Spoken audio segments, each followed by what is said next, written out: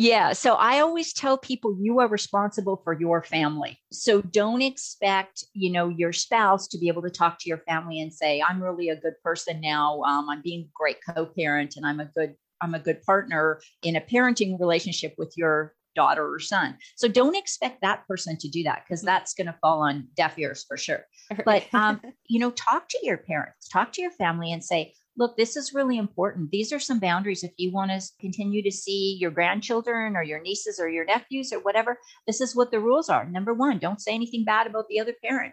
Don't talk about the divorce and what your views are on divorce. So really be clearer.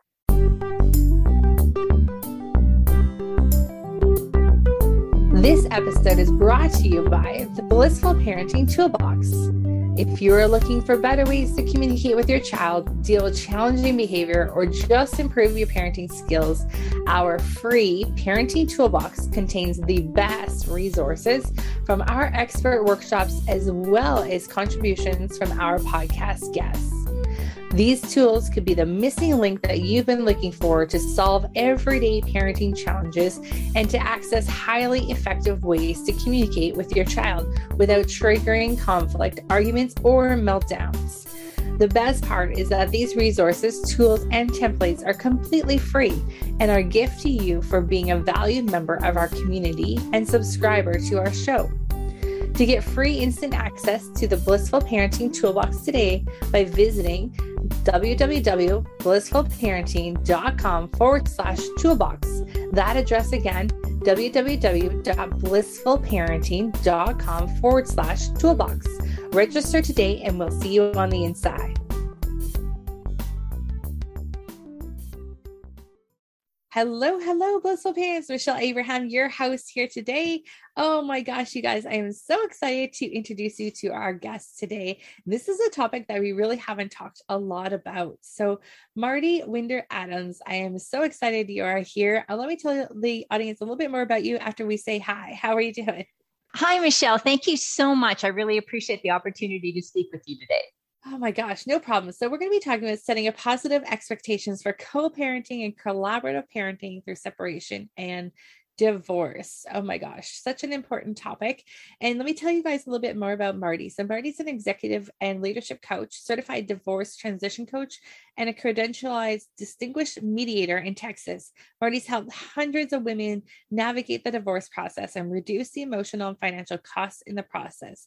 She's the founder of Positive Communication Systems. So Mardi, thank you so much for joining us today. I just am excited to dive into this because I don't know about you, but have you noticed that there's been influx of divorce since the pandemic?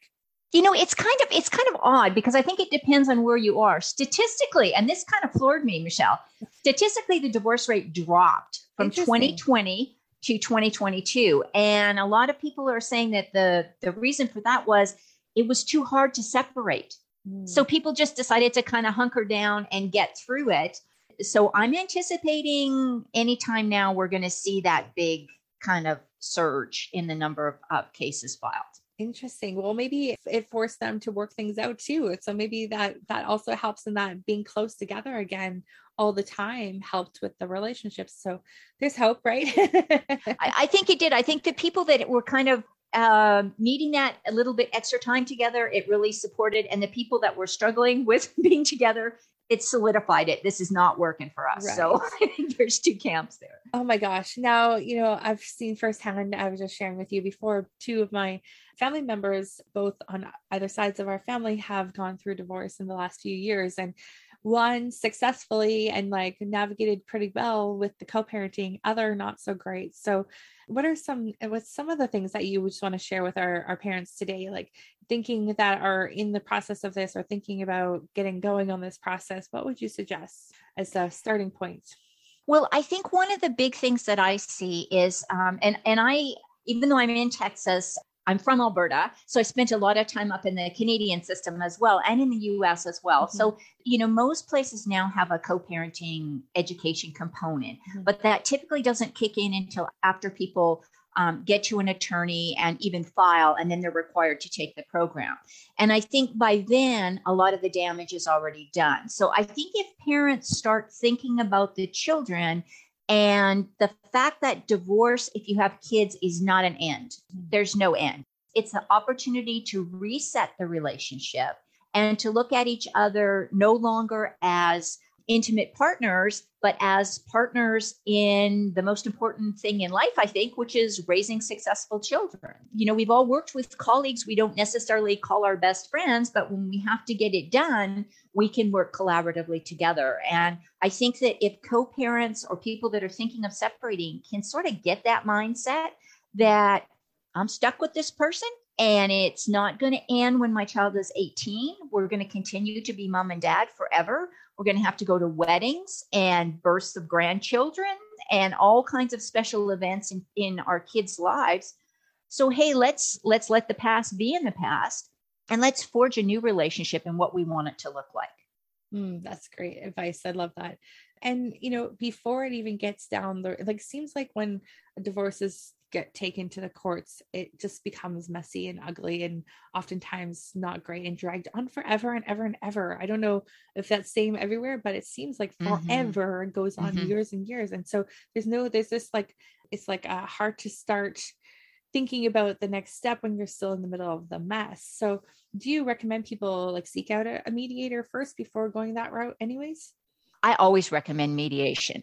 There's a couple of situations where mediation is not appropriate. So I don't want to be Pollyanna and say everybody should go to mediation. If there's significant issues with domestic violence, obviously mediation is not an appropriate tool. Or I shouldn't say that. It could be an appropriate tool, but the person who has been the victim of the domestic violence or the survivor really needs to have a safety net in place. They need to have the emotional support, and they need to have the physical security to be able to proceed.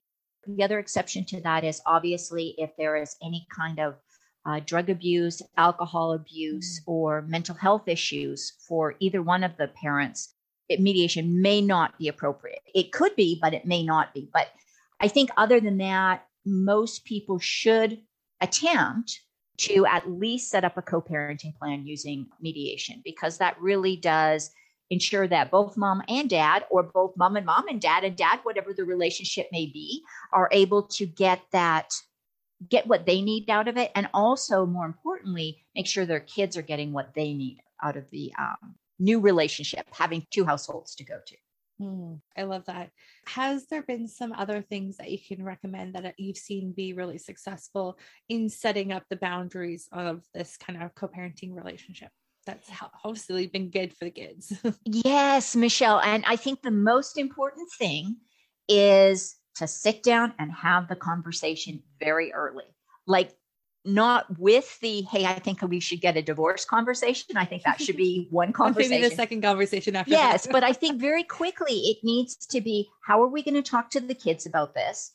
And again, if you can go as the parents and sit in front of the children, get everybody together and say, look, this is what we've decided to do. We need you to understand this is not your fault. You did nothing to cause this. This is an issue between us. And if you can honestly say this, I think this is fantastic. We don't dislike each other. We don't hate each other. We're not going to fight. We're not going to argue, or we're not going to pull you apart or make you choose sides. We're here to make this the best possible situation for you. And we know it's going to be tough. So you need to talk to us about what we can do to make this better for you. When parents start with that collaborative discussion with their kids, and obviously you have to make that age appropriate conversation, but I think it really does give the children that sense of, okay, things are going to be different, but they're not going to be dramatically different, because mom's still going to be in her role and dad's still going to be in his role. I think that's really important to do. Yeah, for sure. And I think one of the other things that maybe, I feel like this is just a given, but I've probably good to say this here too, is that the keeping of the other parent in a positive light in front of the kids too, on both sides. So no matter what house they're going to, that the other parents talked about in a good way and not, ripped apart. Yes. Oh yeah. And here's another one that I think is something so minor that it's not, sometimes it doesn't even come across people's radar. But when you say, if you say to your children, I love you, then also saying, you know what, and I know mom or dad really loves you too. So that the kids are hearing that message from both parents. That is so powerful. And I'm going to throw this in here, Michelle, too. This may be going a little bit farther than just talking positively about them. But for goodness sakes, do not post any personal information on Facebook, Instagram, Twitter, whatever social media platform you're on, even emails. You would be surprised what kids see, overhear, are told about. So I always tell people, if you're going to send something on social media, I want you to imagine that you have to stand there and explain that to your 2-year-old when they get to be 16, what that meant. Because once it's out there, it's out there. So yeah, not only don't talk about it about the other parent, don't post anything, don't talk about it on social media. And I think that's important to say, because I mean, parents that are parents now with kids that are small or teenage, I still didn't grow up with social media. So it's still, I think, something that we kind of need to be reminded of, sometimes, because our high school years, thank goodness, we're not on social media. Thank goodness. But the younger parents coming up will totally get that as well. But for us that are a little bit older, I think that's really important to keep reminding us of that. Because I think that's a really great way of putting it. If you don't want to explain this to your kids, what this says, then don't post it. Right. Yeah. Yeah. That's awesome. So are there any things that we can do to like help our kids going back and forth and like setting that up? Like, is there a way that you can spin it so that it's it's a positive thing, a great thing that they get to go back between two houses instead of it being this thing like they gotta go like pack their bags? Like, I'm sure kids get tired of that. Yeah. So that there's a couple of really good things that you put in there, Michelle. And that's something that when I work with people, I talk to them a lot about this before they go into mediation. But one of the big things is keep the number of transitions as minimal as possible. So I call a transition going between households. The other thing I think that's really important is that kids have a sense that they belong at both households and they're equally living at both households, even though they may be 5 days at one household and maybe only every other weekend at the other. So I try to really encourage parents not to say you're going to visit your other parent, but I try to encourage people to say you have parenting time with mom, you have parenting time with dad, and just really keeping that positive. The other thing is when school is in session, school is a nice way to break that up, because rather than having kids, come home on Friday afternoon, stay overnight, have the other parent pick them up Saturday morning, go to the other parents, come home Saturday or Sunday night, and then go to school. Why not just cut that out and have the other parent pick the kids up at 4 or 3 or whatever on Friday afternoon, and then take them to school on Monday? That gives a little bit more time for parents to have parenting time. It also means 2 less extra transitions that kids don't have to go through, right? So it just makes it more natural rather than breaking up that. The other thing I think is really important is to understand is once your kids hit about 12, 13, they don't really necessarily want to spend the weekends with either mom or dad or either parent, right? They want to go to their friend's house. They want to go to the games. They want to do sleepovers. They want to do that. So the parenting plan has got to adjust over time to be age appropriate to the children. And when parents have a really good relationship and they can call up and say, our child, our daughter, our son has an event this weekend. I know it's your parenting time, but listen, let's just let them go, and you can have the next 2 weekends in a row, or you can have from Thursday to Tuesday, or if you can accommodate that, life is going to be so much simpler for your kids, for you, especially in those teenage years. Right. And I know like sports also throw a big kind of wrench in everything too, which is good, because I feel like I've seen like both parents show up to the sporting events, even if it's their week or not their week. And it's kind of nice to get a chance to see the kids between their weeks sometimes too. What's your thoughts on the sporting events? I am all for that. And I am even, and I know this seems a little maybe odd for people that might be in a more high conflict kind of situation, but lots of parents go through the divorce and continue to do those things together. They actually sit together. And I think that's commendable. Now, it's not reasonable for some people, or it's not realistic, but it's a goal to work for, right? So things like parent-teacher interviews. As somebody who taught school for almost 15 years, trust me, if you can both come to parent-teacher interviews, that sends a message to your child that mom and dad are on the same team and they're hearing the same information. I even work with parents that do Christmas or even do vacations together. Again, I'm not recommending it. I'm not saying that that's required, But there's nothing wrong if you have a good co-parenting relationship, or Mhm. sometimes people are better friends as co-parents than they were as a married couple. So fine. Don't let people define what that relationship needs to look like. As long as you're comfortable with it, your kids are comfortable with it, and your spouse or your new partner is comfortable with it, then do what makes it work for you and your family. Yeah, that's great. I love it when you can then start to see the parents as friends and they get along as friends.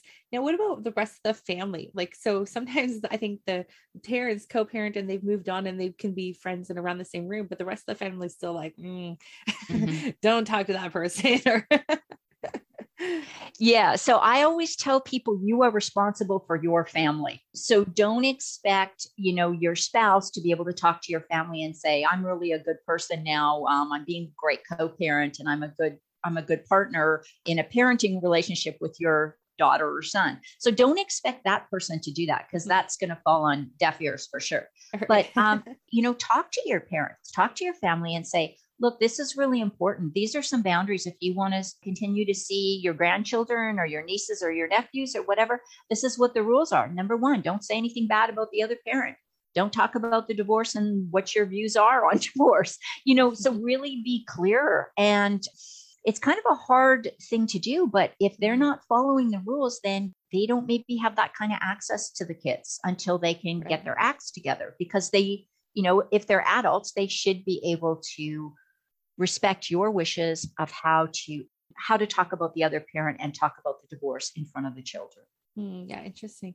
It's funny when my brother got divorced when his son was pretty young, so I would say under 5. And a few years later, I remember he's like, "Oh, you don't know my grandma, or you don't know my aunt," and I was like, "Wow, that's interesting." That because there was 4 years where we were at family events together, all together, but didn't remember that we knew each other. So yeah, it's interesting. I was like, oh yeah, I knew your aunt, I know your grandma, they're great. Like, Yeah, that was yeah. just funny that he didn't remember that point in his life.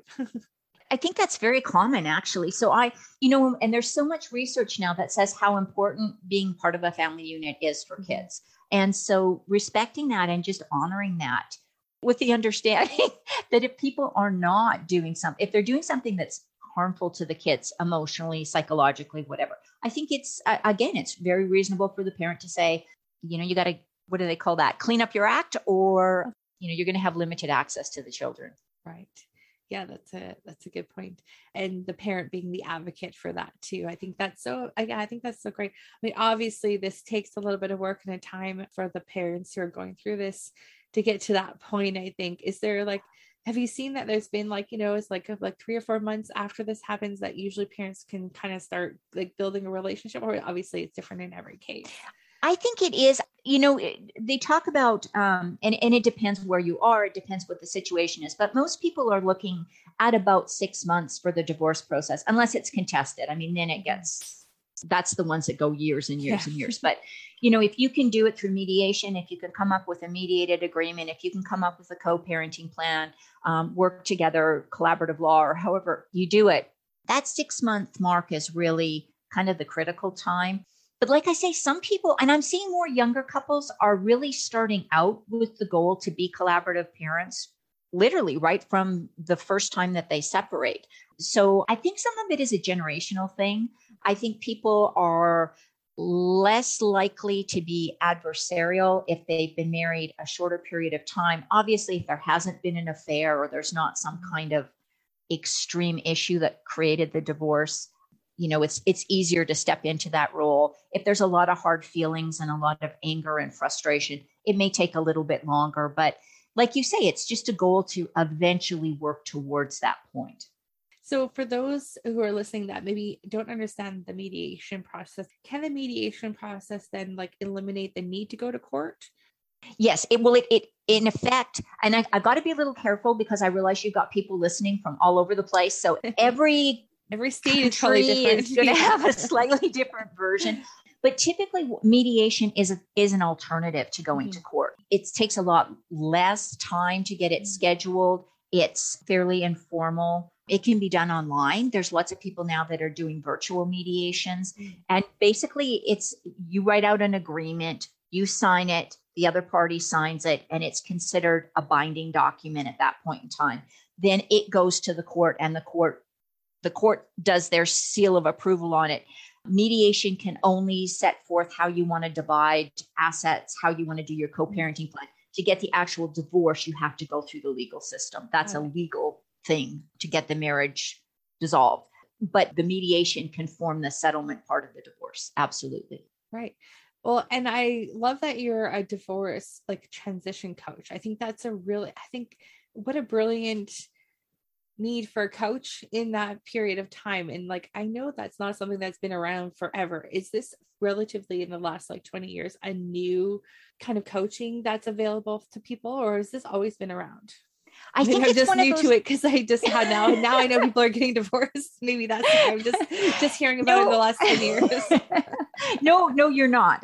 You're absolutely right. It's something that's relatively new. And again, it depends. Different countries in different areas have had different things in place. But I think one of the things that's important is, especially in the United States where I am now, the American Bar Association has actually recognized divorce coaching as a thing, which has given some sort of gravitas to it. Whereas before it was sort of it's another kind of coaching. So it is specialized. It is more directed to how to prep for mediation, how to deal with kind of the emotional distress, how to deal with the mindset shift, and how to work with professionals, because that can be another stress level in the divorce, is having to not only deal with the personal stuff, but now you're dealing with an attorney who you have to be able to communicate with effectively and have them represent you. And so there's all those other things. So it is something that's relatively new, Michelle, but I think it's something that people are, like you say, they're kind of hearing it and they're going, oh, I get it. I understand where that would be helpful. Yeah. And even in our own family, one family member who did go through a mediation, the other one didn't. And the difference in the divorces was insane. So it's interesting that I think having that mediation right at the beginning and having someone kind of teaching you or coaching you through the, like you said, the mindset, the how to get prepared and how to work with other professionals, so helpful. What's some of the experiences that some of your clients have had? Can you share a little bit about how that's helped them get prepared?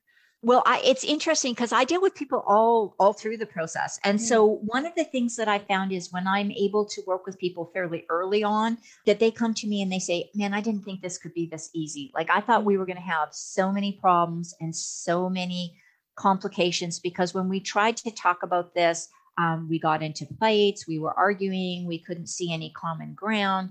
And, sitting down and talking to a coach who asks you those questions and help you get really clear on what you want out of it, you're able to go in and, I don't want to say take the emotion out of it, because you're never going to do that. I mean, there's that relationship, but you can look at it more as if this is a starting point for us. What do we want our lives to look like as co-parents moving forward?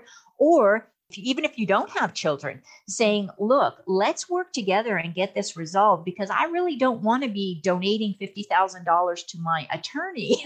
And not that I love attorneys. They do a fantastic job. They're absolutely essential in this, but they are the most costly professional that's going to be involved in your divorce scenario. So if you can streamline and agree upon what you can, then you're going to reduce the financial costs. You're going to reduce the emotional distress. I just think it sets out a really nice opportunity to work as co-parents moving forward when you've had that face-to-face conversation.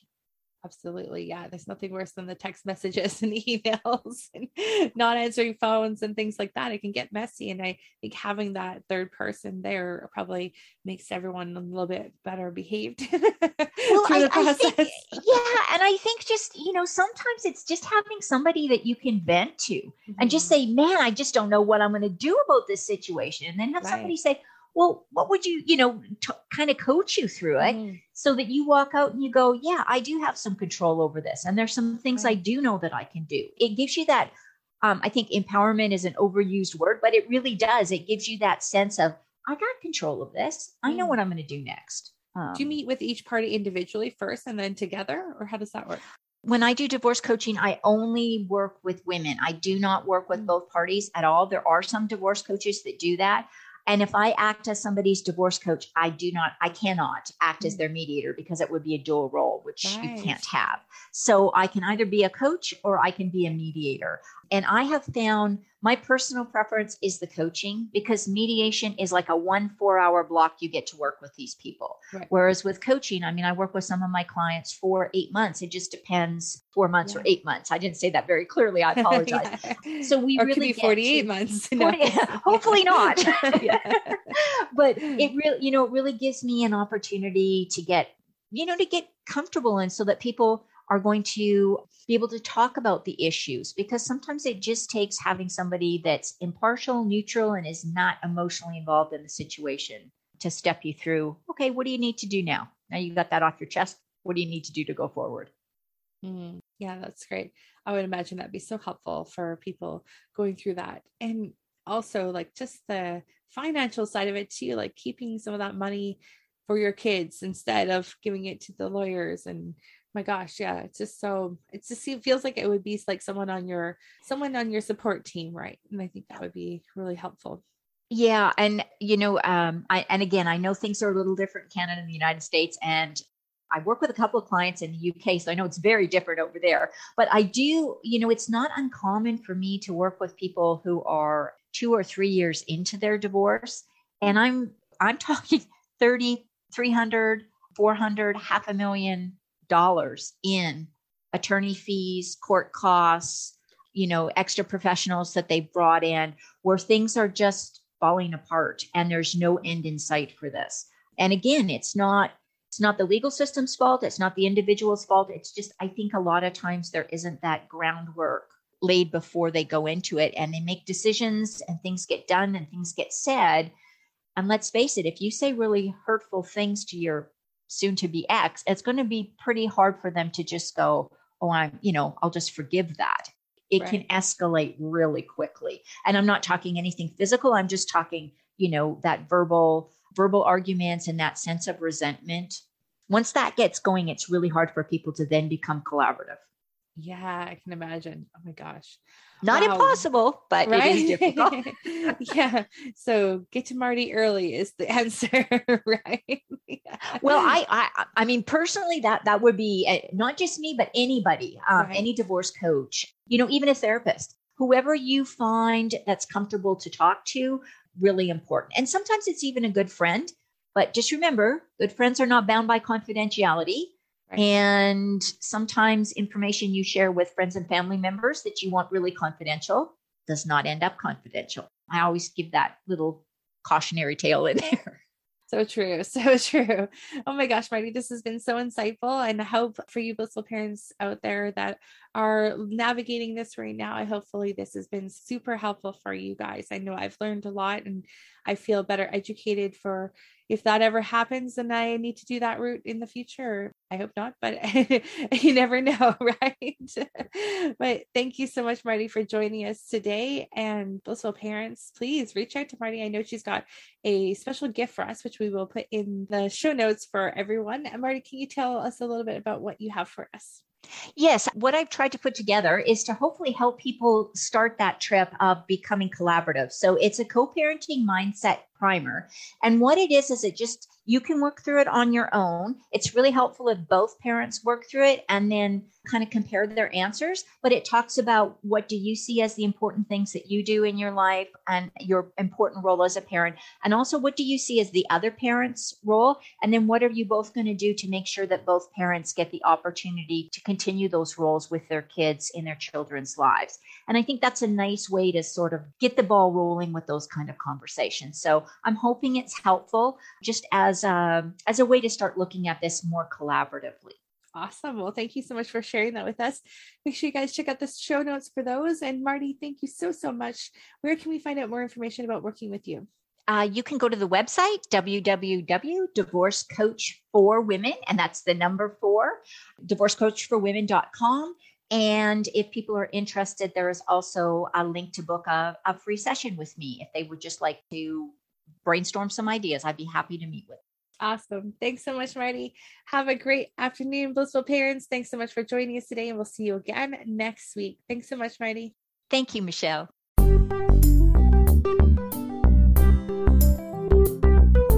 This episode is brought to you by the Blissful Parenting Toolbox. If you're looking for better ways to communicate with your child, deal with challenging behavior, or just improve your parenting skills, our free parenting toolbox contains the best resources from our expert workshops as well as contributions from our podcast guests. These tools could be the missing link that you've been looking for to solve everyday parenting challenges and to access highly effective ways to communicate with your child without triggering conflict, arguments, or meltdowns. The best part is that these resources, tools, and templates are completely free and are a gift to you for being a valued member of our community and subscriber to our show. To get free instant access to the Blissful Parenting Toolbox today by visiting www.blissfulparenting.com/toolbox. That address again, www.blissfulparenting.com/toolbox. Register today and we'll see you on the inside.